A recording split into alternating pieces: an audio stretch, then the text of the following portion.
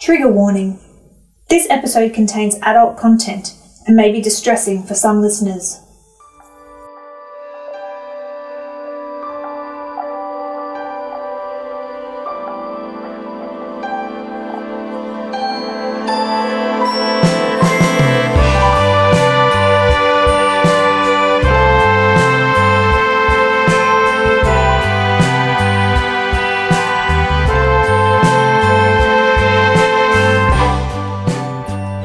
Pride Across the Ages is a collaborative project to amplify and celebrate the voices of regional LGBTIQA+ living in central Victoria.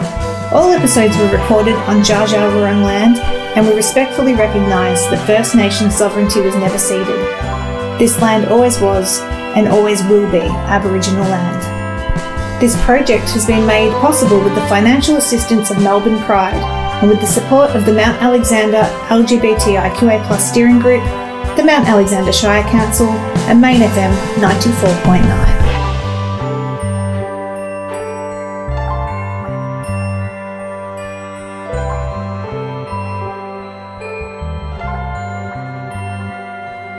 Hi, my name is Trace Williams. I was born in Ballarat in Victoria.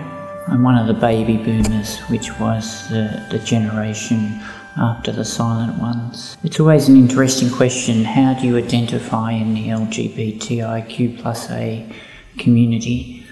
I'm an intersex person, and intersex people don't identify as being intersex because we are intersex. Intersex is not a sexuality. As Lady Gaga would say, baby, I was born this way. So intersex people have different sex characteristics. We call them variations of sex characteristics compared to what is stereotypically male and female.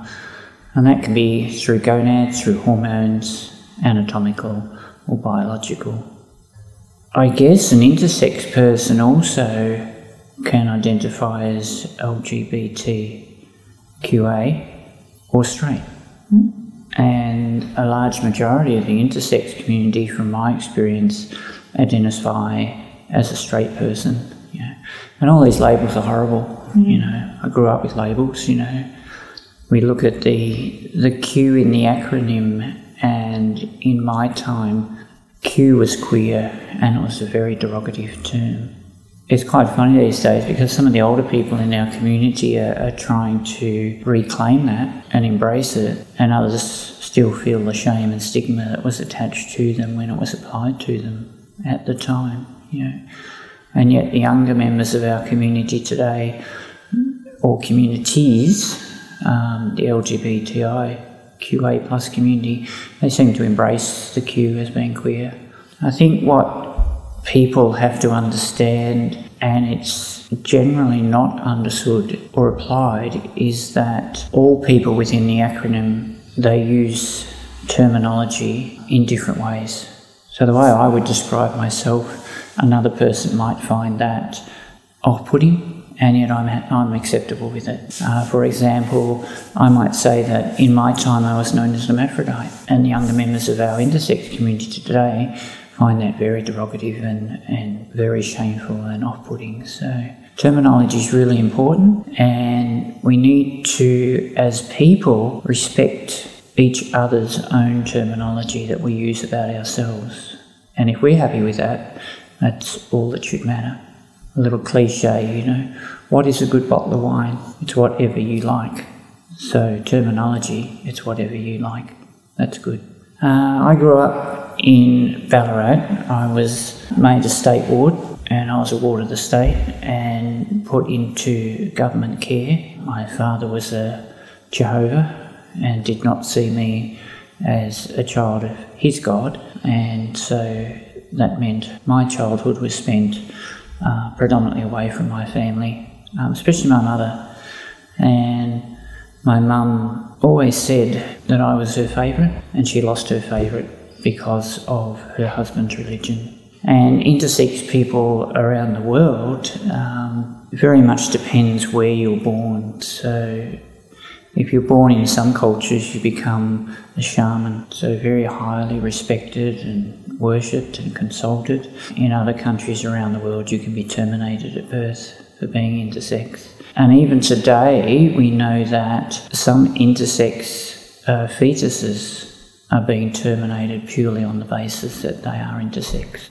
Culture has a lot to do with being intersex as well.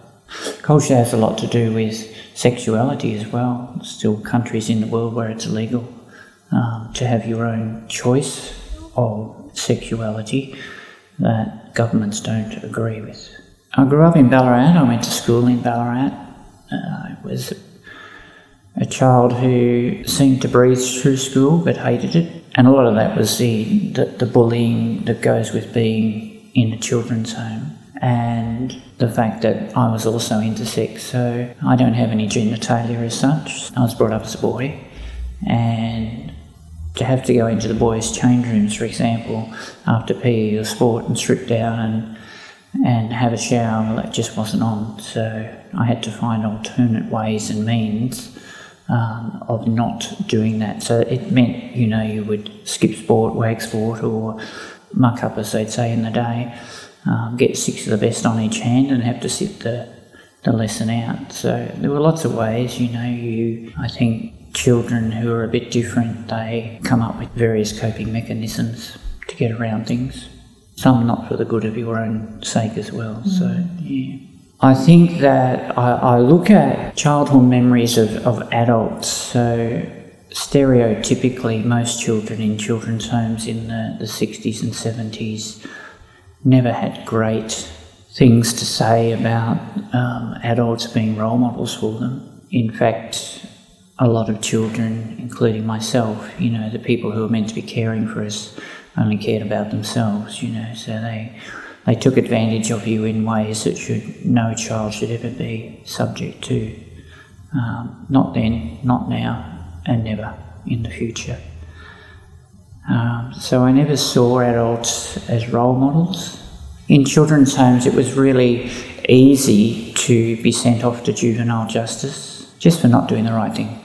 And they were fairly strict. And so a lot of children were sent to juvenile justice. I spent a lot of time in psychiatric facilities because, once again, your genitalia didn't allow you to be in a place like Tirana or Baltara or Allambie where the girls were.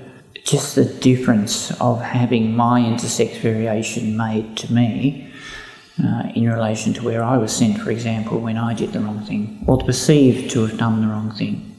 Friends, children in children's home didn't really make friends. You lived with other children, you had to be there with them. But I don't know a lot of children in children's homes that went on to have lifelong friends. In fact, I don't even know where the children are today that were in the children's homes. I think too, if we look at schooling, children that were in children's homes were, in my experience, we were omitted from class shots at schools. The main reason for that was because the photographer was a business, and the state government wasn't going to pay to have a photo of you somewhere, so it just wasn't done. The same as I lived in an era where the reunions at schools, it never happened. I've never been to a single reunion, and yet I hear other people all the time talking about reunions this, reunions that.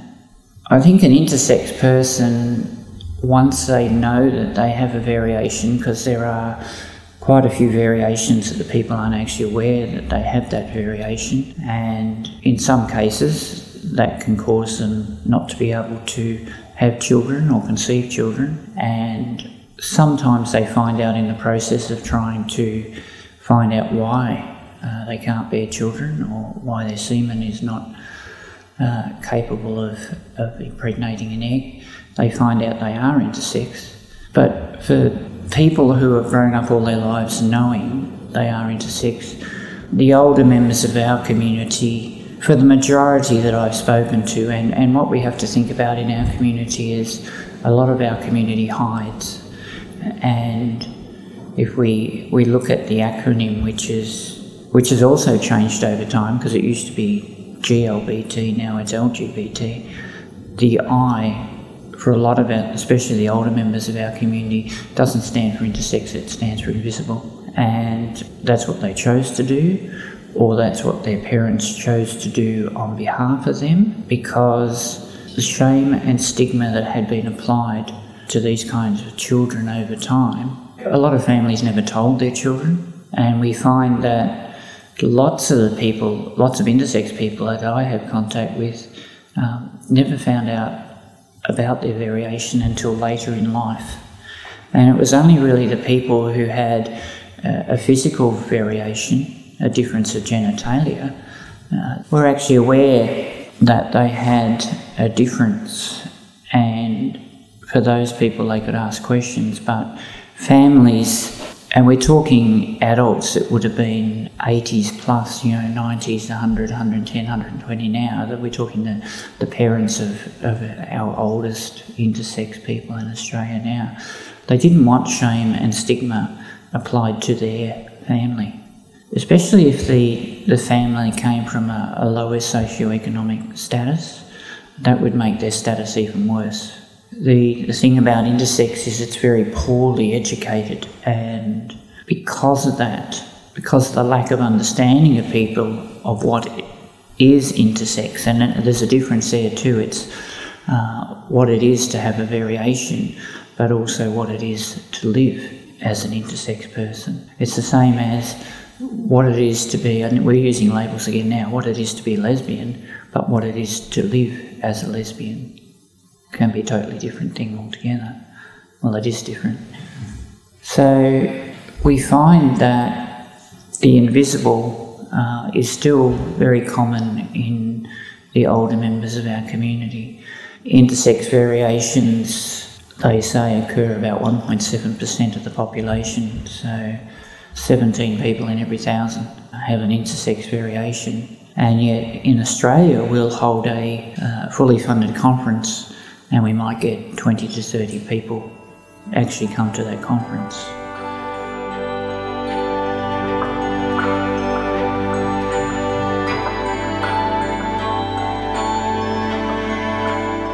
We want to talk about love.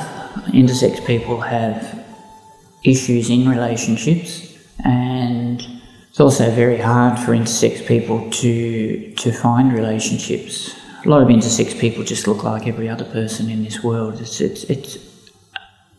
piece of nature. We're born this way, and we really don't look any different to anybody else at all. If you go online and have a look at the Darlington Statement, which is a statement that was put together by 22, I think it was, intersex people 5 years ago in Sydney. There's a great photo on the cover of it, and there's a look at all the intersex advocates that were there, and you could put them in a room of 10,000 people, and unless you actually knew them, you wouldn't be able to pick out one single intersex person amongst it. I myself got thrown a bit into the trans basket because I was brought up as a male and was never comfortable with that. And so when I had an opportunity, I sort of drifted towards the female side of the binary scale. So a lot of intersex people have problems having relationships, and you don't necessarily want to be with another intersex person. Most people just want to be with someone they're comfortable with, and that can be challenging in its own right, especially for men. A lot of intersex women can't have babies, and yet a lot of men would like to have a family, so knowing that their partner can't have children, that might be a restriction. And the opposite for the men who also they can't conceive children with a woman, that can be a challenge as well. And it's something that, once again, you can't understand unless you live this lived experience that we talk about, within our acronym all the time, or someone that has a disability, this lived experience that we talk about, the understanding is very, very difficult. People can apply empathy, but you've actually lived it. It's a very, very difficult thing. I suck at relationships personally, so I think the best thing for me is to finish off my life single with a dog and just leave it be at that.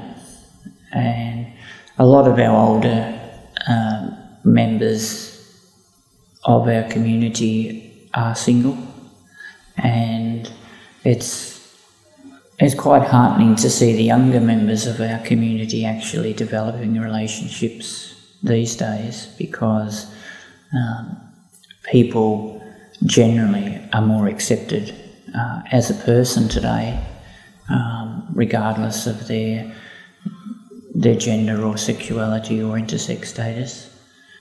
I think, however, though, the younger members of our community, and a lot do reflect upon it, but sometimes they need to sit back and think about the work that the older members of the community, the elders, have done to get us to where we are today. There's still not a great understanding, but at least there's a better understanding than what there was 30, 40, 50 years ago.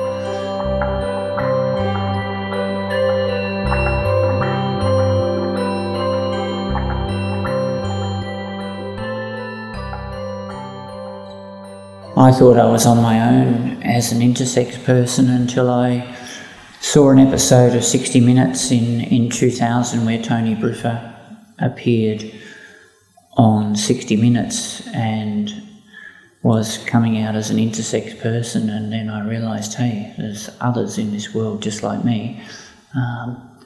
I'd been to the 1979 Mardi Gras to try and see if there were other people a bit like me, but as I said earlier, intersex people look like anyone else, and you just can't go around with an A-frame on your back saying, hey, are you intersex? Are you intersex? You know. Back then, of course, we were still known as hermaphrodites. So our community has lots of different challenges. They're challenged from the time they're born. They're often used by doctors in a way that is inappropriate, and that's why we're trying to, as an intersex community, change what is applied to children at birth and also in young children and adolescents. We're trying to get the Victorian government to stop surgeries on intersex infants especially, and there's no life-threatening intersex variation, so it's abuse of the child's human rights, and the person themselves, they need to be able to make a conscientious decision later in life as to any surgeries that may or may not take place. And unfortunately, in Australia, we just don't have those laws at the moment. There are other countries in the world where it's illegal to operate on an intersex infant, but not quite yet in Australia. So Victoria's leading the way. It's not putting our state before any other state, because lots of other states have done amazing work on intersex health and well-being.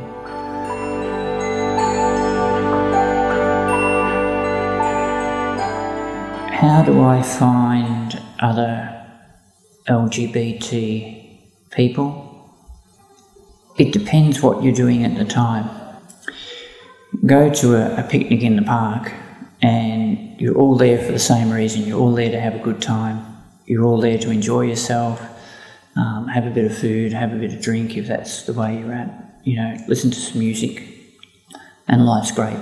But when it comes down to the individual letters of the acronym, I find that everybody's out for themselves. So the lesbian community are trying to do as much as they can for their community, and the gay community the same, the trans community the same, and I know the intersex community the same. I think the biggest advance we've had, apart from the Same-Sex Marriage Act, is the trans people have come so far in a shorter period of time, and that was because of the advancements that had been made by the gay and lesbian community. And sometimes I think that other communities who actually are coming on that tail also don't think about the work that's actually been done by other groups within the acronym for them to be able to have the ability to seek funding, awareness, change legislation, and all that happened because the G&L community did it originally.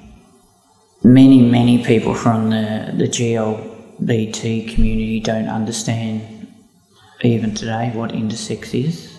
I worry for our older people in our community, especially those who, when they were younger, were subject to treatment by doctors. Many were guinea pigs for different projects, were photographed without their consent. And I worry for those members in our community that will or are in the process of going into aged care. Someone from the acronym, I guess, has to make a decision even now when they go into aged care. Do they keep their sexuality and intersex status secret? Many have said that they feel as if they have to come out again in a nursing home, and it's not right. If only we could treat people as people, the world would be such a better place. But unfortunately, we put people into different boxes. You'll see someone who has bright coloured hair, whether it's purple or green or whatnot, and you'll actually notice that more than just the average black, brunette, blonde, whatever. But realistically, the colour of a person's hair should be all in one box. I always say you notice the guide dog or the blind person or seeing impaired person's cane before you actually see the person. If they didn't have the cane or the dog, you might not even see them and would just treat them as an ordinary individual. So it's very interesting how we, as an acronym, will see aged care as well. I think that I grew up in rural Victoria and regional Victoria, and I saw lots and lots and lots of the gay community as a collective leave the towns that I lived in and go to Melbourne. For there they thought it was safer, and to a degree it was for the suburbs that they were living in. I'm sure there's still places today in Melbourne, Sydney or any capital city or cities around the world where it's not safe to be gay or you risk getting bashed. I didn't know another single intersex person until I was over 45 years of age. And then there was only a brief one or two, and then I saw the 60 Minutes. And many people in regional towns and rural settings in Australia still don't feel safe. The ability for them to attend events in general is less. I mean, we just look at theatre, for example. You might see Cats or Phantom of the Opera, but it's only shown in Melbourne. So people have to travel. If you want to be with your like kind, often you have to travel. And for a lot of people, their choice of sexuality, anything apart from heterosexual, is still something they have to keep a secret in rural areas. So it's not perfect. I don't think it'll ever be perfect. But I look at, from the time, if we look at the 78ers, the first people to dance down Oxford Street, because it was legal to actually have a march. Back then they couldn't march, so they danced down Oxford Street and they had a truck with some speakers on it. I was there the next year, so I went to the 79 Mardi Gras, and it was really sad to see these people marching and then being dragged into alleyways and being bashed.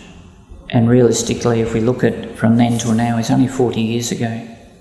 At least those human rights are not being abused, You don't hear of people at Mardi Gras now going in the parade and then afterwards getting bashed. It doesn't happen, or I don't hear it anyway. So we're only a young country, but we have come a long way. We grew slowly between 1980 and 2000, but we have grown a lot, I think, from year 2000 through to today.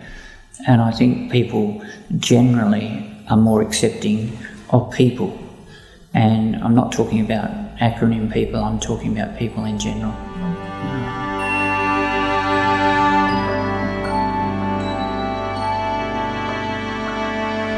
I was actually an advocate in the trans community before I was an advocate in the intersex community, because I had no community. And I was fairly outspoken in the trans community. There was a group at the time, and it would be unfair to mention them, whose predominant activities surrounded pre- and post-op transsexual people of the day. And they really had no time for, as they called them in the day, transvestites, but we could cross-dressers today. A lot of cross-dressers, that's all they can do. That's as far as they can go, you know, men or women. Although it is easier for a lady to cross-dress. All she has to do is wear a t-shirt, a flannelette shirt and a pair of jeans. Voila. It's a bit more difficult for a man to wear a frock down the street and high heels, you know, with his tradie beard in tow, you know. And it kind of made me sad back then that, yeah, they were really segregated, the transgender community as it's known now, that they didn't really give enough time to those people who, through whatever circumstance, they couldn't go any further with their choice of gender. And it's good today to see that there are so many varied organisations. And two, since that time, especially if we look at from the year 2000 onwards, the binary scale has really taken off as well. And certain people have added to that. A person by the name of Norrie May Welby, Norrie May was the first person to not have title attached. But today the people are more accepting of the non-binary scale. I, as an older person, have a difficulty with the choice of words that they use, they, them, because for me as an older person, they, them was always a plural term. And it was referred to a group of people. What are the guys doing on Saturday night? Oh, they're going to or they are going to, or them, you know. It was always plural, you know. And as a person of the acronym, I put myself out there a bit more to understand it. But I worry about and here we go again, using a label in the straight community, the older members of community, of the general community, using they, them as a pronoun for people on this binary scale, which goes from the most masculine to the most feminine. And yeah, perhaps a different choice of words could have been used, but at the end of the day, if we just use the person's name, it does two things. It allows the person to think that you are conversing with them and having the conversation, but you're actually being quite personal if you use a person's name. So, yeah. I think that too, since our community has been able to get together and have some retreats, which we've had probably half a dozen or more, we also invite people from other countries, predominantly New Zealand, come across to Australia when we have a retreat. That's very good to catch up with other people, especially in what we call our region. Also, we're lucky enough to have worldwide intersex organisations, and that does help as well in as much as finding out what is happening in other countries. For our community, we need to be switched on to that, because we need to know what the rest of the world is doing. And if the rest of the world is advocating for the human rights of intersex people, we are too, but we need to get on their bandwagon as well as they do get on our bandwagon and push that. I guess the only thing for us as an intersex community by saying that is that we come from all walks of life and all countries of the world. And in this country, we come from all states and territories as well. So getting together for us is a really big deal. It's a really big deal. And even if you only see each other once a year, it's like catching up with this extended family. So it's like, normal families, maybe at Christmas time, who travel from far and wide and they all catch up together. When we catch up as an intersex family, it's quite an emotional and bonding time, We need to do it more often, but unfortunately we don't have the funds or the resources to do it. We wish we could, but we just don't have those resources just at the moment. I think that we have to look at generational attitudes. And the older members of the community always did everything voluntarily, and it's the same in all communities. It just doesn't matter what community you're in. Older members of the communities always did things on a voluntary basis, and the newer members of our community feel that they should be paid for certain things within the community, education, sharing their life experiences, those sorts of things. And I think there's a little bit of, I don't think angst is the right word, but probably we as a community need to understand the younger people. As an older community, we need to understand the younger people better, and the younger people need to understand the older people better and what they did, and try and find this great happy medium. I think in this country we're actually very, very close to looking at actually having the first paid worker for intersex rights. For intersex peer support. We already have a couple of amazing people. Morgan Carpenter in Sydney has been a man that has come so far in such a short period of time and advanced the knowledge of our community and communities as a whole, has fought so hard for the rights of intersex people, and has written many, many literature documents to the same. Tony Briffa from Melbourne. So as far as intersex peer support goes, we're very, very close actually to having our first ever paid worker, and it's now 2020. And once that happens, I think we'll see some better advancements, more education, a greater understanding of what it is or what intersex variations are. And perhaps we might, one of the things that we struggle with as a community is people putting their hand up and actually saying, hey, yeah, I am intersex. Because in this country, it's a sad indictment to say that there is only probably 100 people in this country who actually actively put their hand up, even 150, and say, hey, I'm intersex, when we know that 1.7% of our population potentially are intersex. And to put that into a more visual picture, 1.7% of the world's population is about the same as people who have red hair. So if you know someone who's got red hair, chances are you might know someone who's got an intersex variation. I must say that anyone that has red hair and is intersex is quite smug of the fact that they're both so. We've been lucky with our retreats. We've managed to go to different parts of Australia. But the one place that we really do need to go is we do need, as a community, start heading west. We have an amazing representative in Adelaide, and it would be nice for us to sort of head west and gather over there.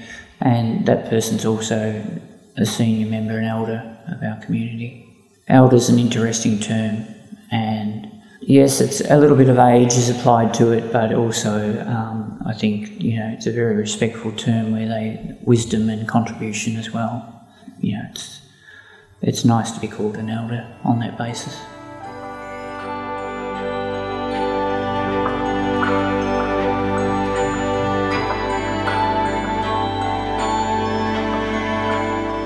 I think the community at large, I know in our community we've lost 2 years of our lives, basically. Some people have advanced through COVID, they've done really, really well out of it. Other people have really struggled. And I know many, many people in our community have struggled. And I've talked with other LGBT communities, and they've had lots of issues, but I've also talked to lots of people in the straight community, and they've had lots of issues as well. We look at, this is the 9th of November today, in 2 days' time it will be Remembrance Day. And, Remembrance Day came about from the men and women who went to World War I, and some paid the ultimate price by giving up their lives so that we could have this life that we have here today. I think, notwithstanding COVID, if COVID hadn't happened, we would be in a far, far better place today by community understanding and accepting community more, whereas I think COVID has tentatively torn communities apart a bit, And my closing words to all communities is that we now need to pick up on where we left off, and we need to be able to support each other from whatever community you come from in a way that we've never supported before, and try and get our communities back to a more happy place and an even place, a safer place. Because apart from those people who have gone to war, been in the defence forces or military or police or something, a lot of people have never been told that they have to do this or they have to do that. So it's a very, very different lifestyle. So now I think we need to pick up on where we left off 2 years ago and try and get all our communities back into a happier, safer place. So people are looking for information on intersex health and wellbeing, IHRA, I-H-R-A. IHRA, as I mentioned before, Morgan Carpenter, they are first and foremost the place to look up, and have been the big push in getting change in this country. As far as peer support, somewhere for parents to go to as well, and someone that may think they have an intersex variation, IPSA, which is Intersex Peer Support Australia, formerly AISSGA, Androgen Sensitive Support Group of Australia, but it's now known as IPSA, and IPSA is now a peer support organisation that offers peer support for all the variations, intersex variations that we know about. So if you want to find out general information, they've got lots of information on their website, lots of little videos, whereas IHRA is more technical. IHRA has lots of publications as well for workplaces, for if any group, community group is looking for various information, IHRA is also the place to go for those sorts of publications.